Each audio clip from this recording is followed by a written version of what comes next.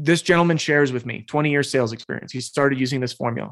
He closed 100% of his prospects that week. I know that's not sustainable. Okay. That's not a claim that can be upheld, period. We know this. But I said, hey, Andrew, what did you do to increase your close rate? What's funny is this is where he focused, is on the C, connect, building rapport with people first. Nothing else changed. He found such a profound impact that when we focus on the forefront, the empathy aspect of our sale, we end up building that trust, the credibility, the rapport that you can bobble through any of the presentation you need to make and still get to the end. My name is Adam Bensman, and I want you to steal my strategy. You're listening to Steal My Strategy, the show where we talk to smart people who invite you to copy, review, and remix practical ideas you can apply to life and business. Are you ready? Let's get to it. Adam, I am beyond excited to have you here. And for the sake of the audience, I just have to say, Adam is one of the marketers, sales consultants, amazing minds that I really respect. In fact, I was reluctant to pull you onto this podcast, Adam, because although I want everybody to hear the amazing things you know, I didn't want to share one of our secret weapons with everybody. You know, I'm worried. Maybe my competitors are going to call you. And you're just so good at what you do. Thank you. Thank you for taking your time and coming on this podcast today. Yeah. Thank you for having me. I'm really excited to be here and excited to help everyone who's tuning in and listening, because sometimes it's the little moves we make that have the most profound impact, and it can be hiding right under our nose sometimes. It's true. And you've helped us see a lot of those things. And I know you'll help our listeners to uncover some of those things. Adam, how would you describe yourself and the work you do? I mean, I know you're an amazing copywriter. I know you're a great marketing strategist. I see you doing videos. I see you helping various industries. Are you a marketer? Are you a salesperson? Are you a consultant? Who is Adam Bensman? That's a good question. I am an entrepreneur at spirit who happens to channel that passion through a desire to distill complex messages and offers into a simple way that makes it easy for people to understand, but most importantly, makes it pretty darn hard to not want to do something about it and take action. So my whole passion is the communication element. And so many people have really profound visions or programs or services or capabilities, and their customers will often rave to them, hey, you're great at this, you're great at this. And they always have the same problem. Once I have them on the phone, once I work with them, they rave about me, they'll send me referrals. But my problem is getting to that point first. And that's the bridge that I like to provide a gap for with the people that I work with, whether it's salespeople, whether it's agencies, companies, organizations, to help them craft really compelling offers to take that brilliance and expertise they have and put it on the forefront of their brand and their messaging that makes it really easy for their ideal customers or prospects to raise their hand and say, hey, I want to learn some more. So that's the snapshot of who I am, I suppose. Yep. Okay. That's a good description. It's better than I would have done. So one of the things I picked out of there, you mentioned a few times, is the compelling offer or the hook. And, you know, Adam, I guess I wonder if I'm great at what I do, if my customers or my clients love me, why do I need a hook? Why do I need an offer? Why can't I just be a great pro and people beat down my doors to work with me because I'm just really good at what I do? Yeah, because that vision will take you only so far. You just described why people reach out to me. And by the way, great companies are built on reputation. We know this. But what happens is that sound reputation oftentimes is unpredictable, unstable, and not scalable. If you are fortunate enough to have people kicking down your door all the time, you're not listening to a marketing podcast. Let's face it, you're busy serving people. And if that's you, awesome. I'm grateful that you have that opportunity to have that reputation that carries you forward. For most people, that reputation comes in waves. Those inbound leads come in waves. Those referrals come in waves. And it's unpredictable. And what happens is when the rug is pulled out from under you, it's sudden. So those leads, those inquiries that you counted on consistently, you truly have no control over. And the number one rule in marketing is to own your audience. And if you don't have that level of control, you're gambling with your fate. And as I mentioned, an entrepreneur at spirit, and I'm not a gambler. You will not see me at a casino. I like predictable and scalable plans, not let's ride the wave while we can. As do I. And for financial advisors, who is our primary audience that we serve, they struggle with this because they do a great job for their clients and they get referrals organically. And sometimes that can lead to a great business, but you nailed it. Yeah. It's not always consistent. It is not predictable because it's at the whims of people when they decide to give you referrals. Yeah. So let's talk about that predictability.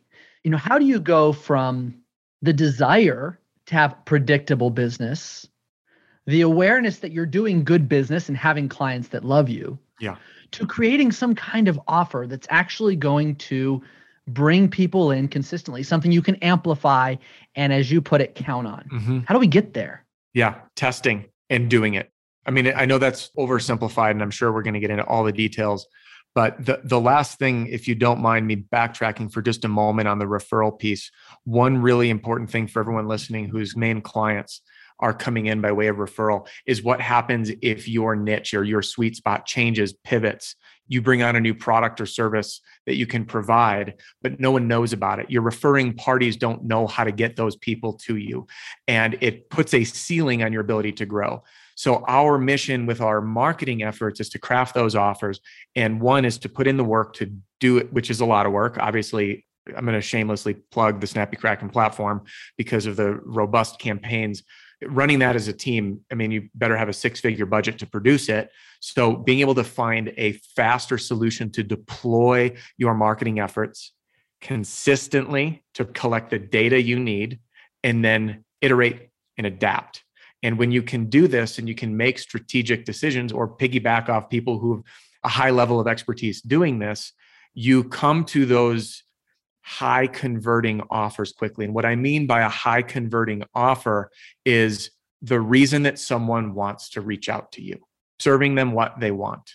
And when we learn how to do that, because there's a big disconnect often from what an advisor wants or what they think their ideal prospect wants or what their client wants versus when you get in the mind of the client, what he or she may actually want.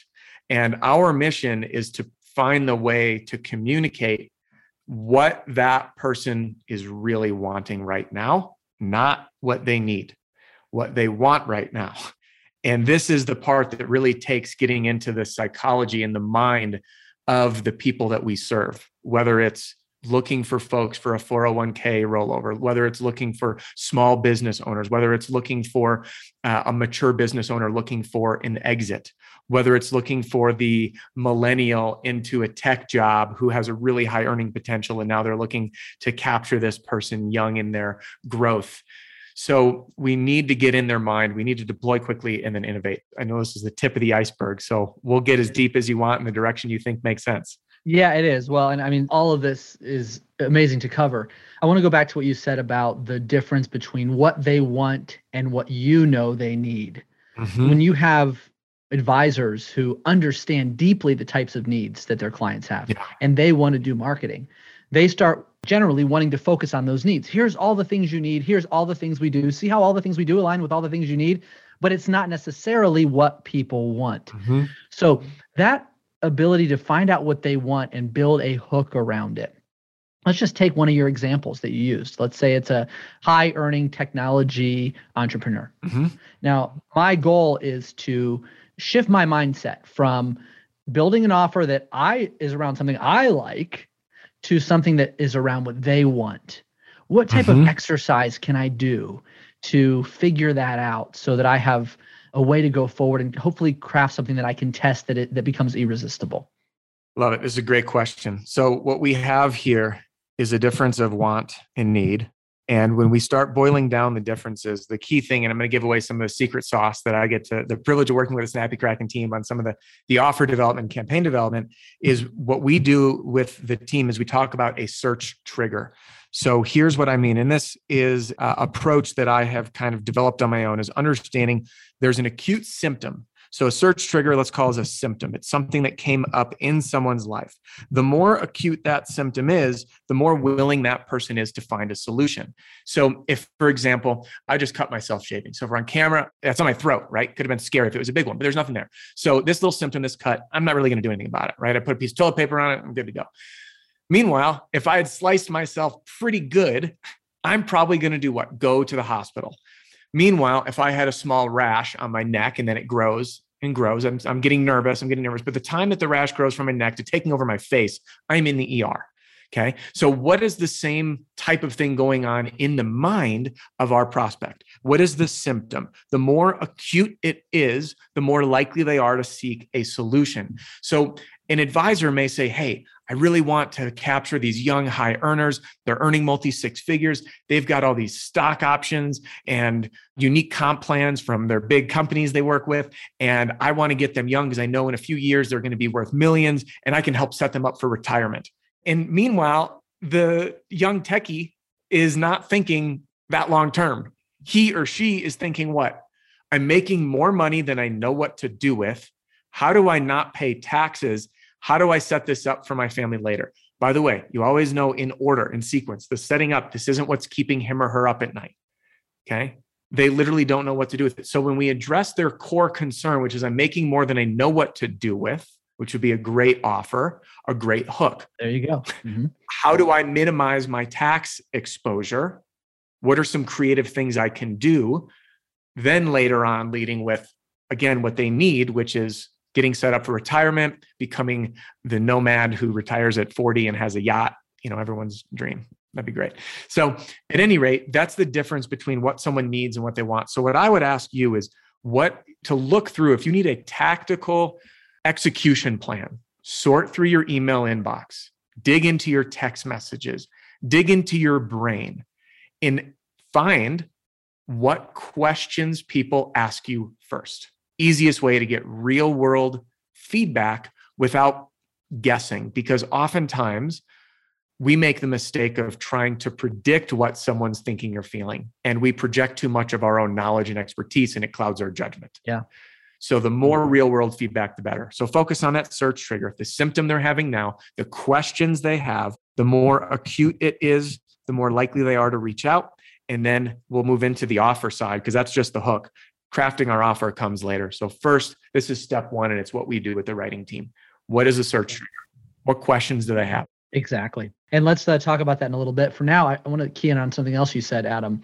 And it's about the way we tend to over communicate, especially when we have a lot of knowledge about a subject. So maybe they are worried about what they're going to do with all the extra money they're making. And you start communicating all the deep technicalities about NSOs versus ISOs and different types of comp plans and tax structures. And all of a sudden, you've shown them what you know, but you haven't shown them that you care. Mm-hmm. And I know the style of communication and when you communicate those things, all of that matters. And it's something I've heard you talk about a lot. So Adam, how can we use empathy to help, we approach this, we agitate the pain and really connect with our audience in a way that demonstrates that we are the person to help them with this? Yeah, this is phenomenal. A very, very good question. Couple of foundations, and then I'm going to break down a formula that I've developed that I teach. I actually have thousands of salespeople using this currently. And it has helped even folks who've had 20 years sales experience. And I know advisors are hearing the S word. Sales is not a dirty word. It is not. Sales is magic, just like magic is magic. Magic is using a series of theatrical performance to create an experience for someone. It's communication. Art is sales. Sales is just a word for labeling the communication we use to clearly land our message with the right person. So when I say sales, I just want to put everyone at ease. This isn't sleazy. This is an education-based sales process where you can be you. And the reason I teach formulas, by the way, is because everyone is different. I hate pushy sales tactics. I hate aggressive sales tactics. Persistent is different. But when we use a formula, which I'll teach you here in a moment, a formula allows each and every person to be him and or herself, while just like a chef. Like I love watching cooking shows. So if I gave you, Robert, 5 ingredients, excuse me, vegans and vegetarians, you're going to hate this. If I gave you steak, butter, salt, and pepper, steak, butter, salt, pepper, is that 4? Which one am I missing? Steak, butter, That's 4 ingredients. We've dropped it to 4. With just those 4 ingredients, you go to a fancy steakhouse, you're going to have sous vide steak, grilled steak, reverse seared steak. You can have mashed potatoes. You can have twice baked potatoes, steak fries. Every chef, if they were to receive that cooking challenge, can make those things with those simple ingredients. Then what happens is they plate him or herself that feels confident, says, hey, this is me. This is a portion of me. So when we teach people to sell or to communicate this way, we do it in a way that allows them to be authentic, but by following the proven principles of how these ingredients, these sales psychology works together to get to that conclusion. Are you saying this is the meat and potatoes of sales? Do you know what's funny? I've used this analogy. I just spoke at a conference and I never even thought of that. The meat, potatoes, of sales. That's true. Steak, butter, salt, pepper. I've been saying this on potatoes. That's all. Steak, butter, salt, pepper. Thank you. Potatoes. I knew I missed one. I always hit That's all right. You were good. There we go. I was following you. Yeah. So how do we communicate this? I'm going to give you my model. Car park. Easy to remember. Okay. Now what's it stand for? C is connect. This is where we build rapport. All right. I run a membership organization, not for this industry. They would not be interested. But my point is they're salespeople. This gentleman shares with me 20 years sales experience. He started using this formula. He closed 100% of his prospects that week. I know that's not sustainable. Okay. That's not a claim that can be upheld, period. We know this. But I said, hey, Andrew, what did you do to increase your close rate? What's funny is this is where he focused, is on the C, connect, building rapport with people first. Nothing else changed. He found such a profound impact that when we focus on the forefront, the empathy aspect of our sale, we end up building that trust, the credibility, the rapport that you can bobble through any of the presentation you need to make and still get to the end. So C is connecting. This is finding common ground, doing it in an authentic way, right? People want to buy from people they like and that they trust. And don't be like, oh, I love golf when you've never swung a golf club in your life, right? Be real, find that common ground. A is assess, okay? Assess is to find out where they are in their journey. Are they wanting to, what's their problem? What's their search trigger? What's their symptom? What are they trying to accomplish right now? Don't jump far ahead when what they're looking for right now is X, Y, and Z. I need a basic retirement plan. And then you start talking advanced options and this and that and the other, and they're not there yet. Yep. R is to report. This is where you report your findings back. This is the key part of the empathy building, where you can showcase to that prospect that you actually understand. You've connected with them, you know where they're at, and you've essentially high level recapped their scenario. Okay. Some people call this the pain, driving the knife in. I think that's pretty aggressive stuff. It is true. We do need to remind people of that pain. But this is where it then gets fun, is where we transfer to the P, which is where we present our solution, presenting how we can help. It is critically important that we do our presentation in a way where we customize the first part around their needs. All they care about is themselves. So we need to make it about them. Then A is when we ask for the opportunity to serve them or to earn their business, close the deal, close the sale, right? Then R, if you are using my formula, is referrals. This is where you have just earned. Some people challenge me and say it's too soon to ask. Say, no, it's not. If they trusted you enough with their financial future, I think they would be okay telling someone else about you. If they didn't trust you, they wouldn't have said yes. So R is where we ask for referrals and we carry on that trust. And then K is where we kickstart that 5-star worthy experience. That's the most important part of the process. This is a relationship business. Advisors, relationships, right? Authentic, deep, meaningful, long-lasting relationships will carry us forward. So Car Park, remember that. Connect, assess, report, present, ask, referrals, and kickstart. That's the simplest way to knock through your right order. It's an easy talk track to remember, and it will allow you to be you and just, again, follow. Oh, I've spent some time building rapport. Now I'm going to assess where they're at. Ask an open-ended question. So what brings you in? What's on your mind?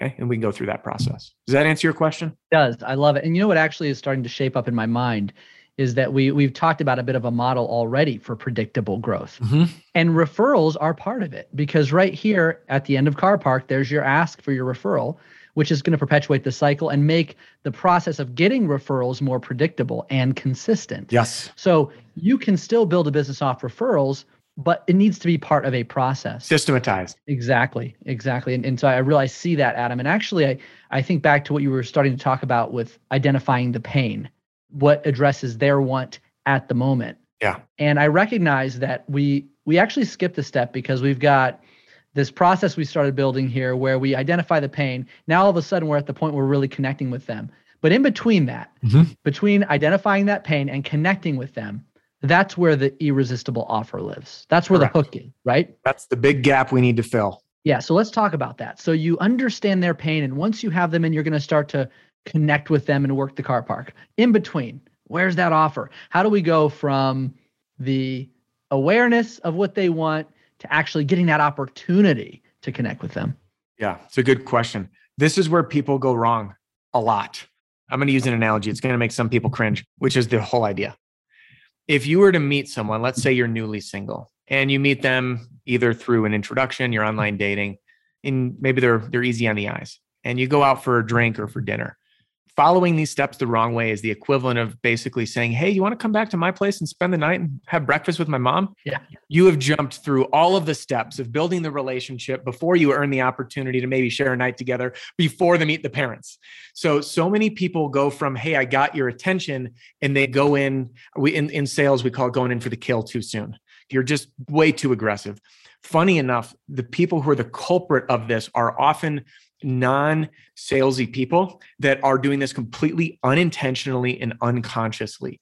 So our mission is to create, as Joseph Sugarman, who's one of my favorite copywriters, he calls it a slippery slide. And the way I interpret that is giving people more of what they want. So if my hook is, let's go back to the young entrepreneur who's earning more money than he or she knows what to do with. And we say, hey, maybe our opening hook is dramatic increase in your income and don't know what to do with it. Okay. I'm going to read that and say, oh yeah, whoa, well, okay. You've got my attention. I didn't give anything away. Now I say, what if I told you that there were 3 easy strategies you could follow to reduce your tax exposure, put your money to work, and set you up for an early retirement? I'd be like, all right, let's rock and roll. By the way, I'm coming up with all this on the cuff. So if I start bobbling, that's why. Actually, I'm ready to sign up for the offer myself. So that's our hook. Then we need to come into the offer. So we have their attention. And now our mission is to say, I have your attention right now, this moment. My job is to get you to reach out to me or to ask for info or to download something and to advance our relationship, since we're in the relationship business. So my mission then is to make my offer simply scratching the itch or answering, providing insight to the hook. If the hook is that, then the offer could be your free tax reduction strategy, your free plan to blank, okay? Which could say your free plan to reduce your taxes, put your money to work for you, and retire early. I was trying to remember what I said. So all it is, it's not a free consultation. People know that a free consultation, which we use very seldomly in Snappy Kraken, very seldomly. Used by advisors in general all the time. All the time. A free consultation is a way of saying, I'm too afraid to tell you. I'm just here to see if I can sell you something. Property owners, wow, I'm in my old world right now. Sorry. No, it's okay. You're right. A lot of industries use that, and everybody knows it's just a pitch. It's just a pitch. So when I say, I have your attention, you want this, I can start giving you this. I can start giving you answers to this exact problem. People feel that it's a value-driven approach. And if you're doing your sale right, following the car park formula, and actually providing some insights and value, and you don't have to give away the farm, but if you can at least showcase that you can support their answers, this becomes a seamless transition from someone who is cold and has no idea who you are to then getting hooked, to then getting entered into your world saying, I want more, to you giving them more and them saying, I love you, let's do business together. That's it. And that whole mission is to make that seamless. But where people go wrong, and this is the analogy I always use, is let's say you find someone who's been wandering around the desert and they're starving, and you offer them a cheeseburger and you give them a bite, and then you pull the cheeseburger away. Well, what are they going to do? They're like, give me more cheeseburger, and they're going to come back from their bite. You can keep doing this, and the hungry person is going to keep following you for a bite of the same cheeseburger because it was delicious, or whatever, veggie burger if you prefer. But what so many marketing people do is they bait with the cheeseburger and they swap it out for a plate of steamed broccoli. So after the person is all excited and enticed, and you're like, all right, this got unfun. You went from the cheeseburger to broccoli, which is like going from, hey, learn 3 ways to maximize your money, put your money to work, or reduce your taxes, put your money to work before you retire early. And then going off to being like, here at so-and-so advisory firm, we work with people for a better life. Contact us for your free consultation. You're like, but I don't care about that. I just want to know how I'm going to reduce my taxes, put my money to work, and retire early. Are you going to be able to do that for me, or is this just a sales pitch? Yep. And all of a sudden you take that hot prospect and you pour ice cold water on them, and they're not coming back because they feel like it's a bait and switch. Yeah, it happens all the time. I see it. And actually, I hate to admit it, but it happens a lot with Snappy Kraken because we put so much work into those offers. And then the advisors sometimes don't know how to deal with that, how to continue on that same line of thought, on the same line of interest that the person is already moving down to pull them in, and they do exactly what you just described. And when you were doing that, Adam, it pulled something else out that I think is really noteworthy. Everything you said in the offer, you sounded like a human. It was conversational. It was natural. But then what you said after, now I know you were sort of doing it in a mocking way, but it was not. It was stiff. It was rigid. It was formal. So how do you package these offers, or how important is it to package these offers in a way that sounds human, that sounds conversational versus, well, my brand is very conservative and it's formal and corporate, and we can't use that kind of casual language. Yeah. And this is a resistance when I was heavily involved with consulting strategy and copyright execution for larger companies. This is where you butt heads. We're a corporation. We're we people. I don't buy from we people. Everyone buys from I people. People buy from you. They're buying you. They don't care about the name and the logo on the back. That's secondary. That's an endorsement.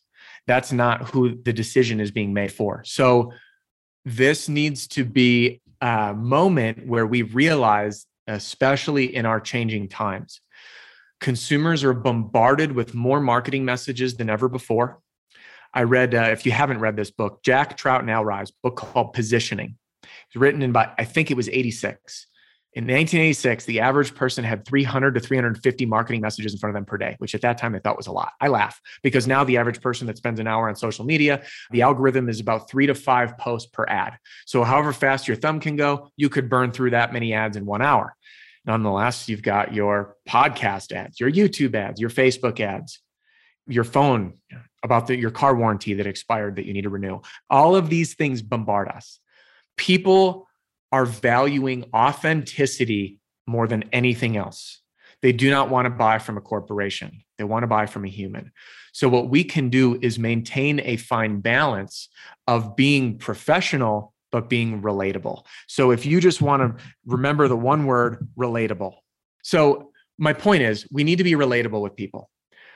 That's the fundamental rule. You can still be professional while being relatable and have that fine line. The best rule of thumb is this: write your copy or your communications as if you're sitting down. But what's his name? Clayton Makepeace. He had said this. I believe Clayton wrote for Agora. And he said, pretend that you're writing an email to your mom. That really hit home with me. Yeah. And that's what I always think. Who am I writing to? The one person. What are you doing? Not to all of the people. You watch, especially, I know we may touch on video today, but people that say, hello, Facebook, hello, world. No, don't start your video as a broadcast. Talk to the person who's there. Yeah. How are you today? So anyway, does that answer your question? Oh, yeah. Yeah, it's excellent. And actually, it relates to the video topic because you're talking about being relatable and being natural, being a human. Yeah. And when I watched some of your videos, Adam, I noticed that you do have a good presentation style. I mean, you keep the energy up, the enthusiasm is there, you smile, but I noticed the production value wasn't high. I didn't see a lot of lighting or equipment. In fact, I could hear the wind hitting the microphone sometime. And, there's part of me as a professional marketing company that wants everything to be polished and wouldn't be comfortable with that. But then part of me, I felt like I was sitting right there with you and you were just, my buddy, and we were talking. So I think advisors struggle sometimes with this because they want to project a certain image. They know video is important. They struggle to produce it. What's your process? I mean, how do you get the confidence to do that? What kind of equipment are you using? Why does that method work, or does it not work? And you're just doing it that way because you can't afford to buy a better camera? It's a good question. At the beginning, I ran with what I had. And the business that you're mentioning is a business I have in a niche industry. And this industry, the YouTube channel and video production has been the backbone of explosive growth. Here's the funny part. As it started, I was shooting on a junk camera. I was using an $11 microphone from Amazon that was corded. Some of the videos, you can hear my wife even after the 3, 2, 1 countdown, because we were both new at this and she was filming. So you'd hear 1, and then you'd hear her say go, and then you'd hear me. So the video would start 2, 1, go. And then I'd start talking. And funny enough, if you look on my channel, my top performing videos have the lowest production quality of them all. They're the oldest ones. I mean, we work together. I used to have, and anyone that's seeing the podcast, my hair was down past my shoulders. I donated it to Locks of Love, but I did not look very professional. I looked like I'll say it, I looked like a hippie. I was rocking flannel shirts, long hair, big glasses. And my wife was my biggest supporter. And she says, Adam, stop trying to be someone you're not. Be you, and you'll attract the right people. It was really hard for me. And I remember I worked with my first few celebrity level clients, and I was sitting on Zoom conferences like this. And I sit to my wife and say, hey, do I need to put on a button-up shirt? And look, she goes, no, be you. Not once did it come back that I'm aware of to bite me. So my point is, poor production quality. Audio, by the way, is more important than anything else. So if you can do it, get audio equipment. And to date, on my YouTube channel, I've had people reach out because our production quality is increasing. Now on the other side of this, we have our studio with a nicer camera, better audio equipment, sound deadening material, professional grade lights. Had a professional come in to help get it set up and dialed, new display, everything's set up, framed the way that it makes sense for someone. I don't know what I'm doing. It did not matter. And people would say, Adam, what program do you use to edit your videos? And you know what? I would laugh because I have never edited a video in my life. You're one take. Everything is one take. Yeah. Everything. And I know that everyone can do that. It's great practice, by the way. I'll share more on that in a second. One video out of over 260 that are published officially. And then if you put in all the mini ones I've done on Instagram and things, it's probably thousands. But from the actual polished, quote unquote polished, right? Put that in air quotes, videos, not one of them has received any sort of editing. What's funny is when people reach out, and I have had a tremendous amount of, I'll call them swing customers that were with another solution and jumped over to mine. They said, we came to yours because it was relatable and I feel like I already knew you and it's not fluff and I can tell it's not gimmicky. And so many people rely on graphics and production. Oh, I'm going to do the big flash card in the beginning because it'll make me look larger than life. I got to make sure my office looks like I'm doing really well, even though I might not be quite yet. You know, I need to make sure that the big glass of my office with the etched glass logos in there, or I'm in my really nice car, or is my Rolex showing in this shot? Get rid of all of that. People don't care. They want to relate to you and they want to feel like they know you.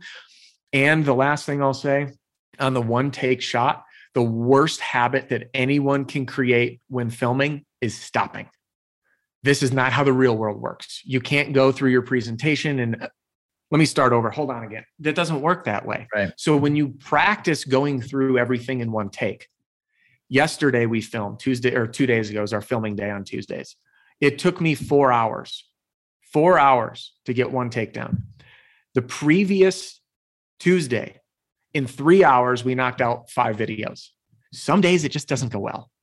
Some days your mouth and your brain aren't connected as well as they ought to be. That is true. Yes, I can relate to that. Some days you're not feeling it. I was not feeling it that day. But my point is, get in front of the camera. The more you practice, the more confident you're going to get. It's role play essentially for the interactions you have with your prospects and clients.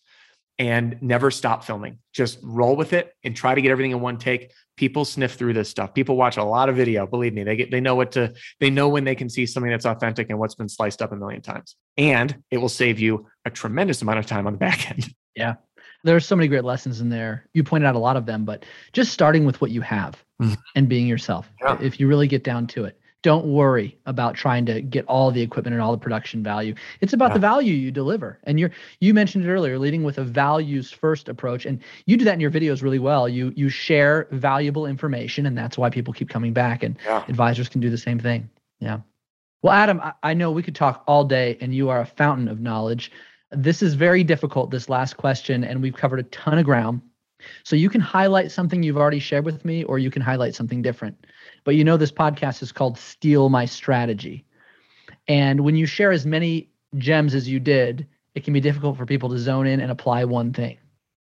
So if there was one thing about you that's made you so successful at what you do as a marketing consultant and in the things you've created, the programs you've built, and the growth you've helped companies even like ours achieve, one thing that's really helped you to be successful in your strategy, what would you want people to learn from you?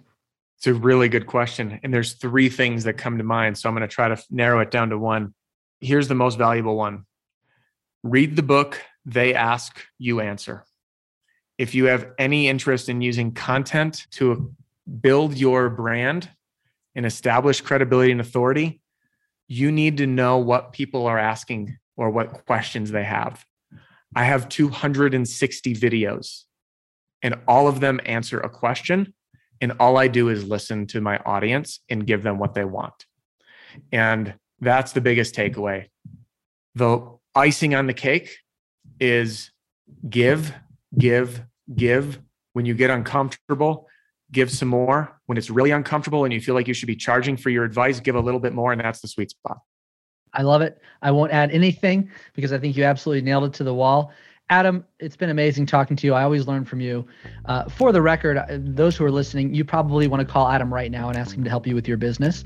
Adam does not work with small businesses right now, but he does work with big companies, particularly companies in fintech, in the financial space. And so if any of you want to consult with Adam or you want a reference on Adam, hit me up. But this is a man who knows. And Adam, I want to thank you for all you've done for us. And thank you for being on this podcast today. It's been awesome. Absolutely. Thank you for having me, Robert. It was always a pleasure.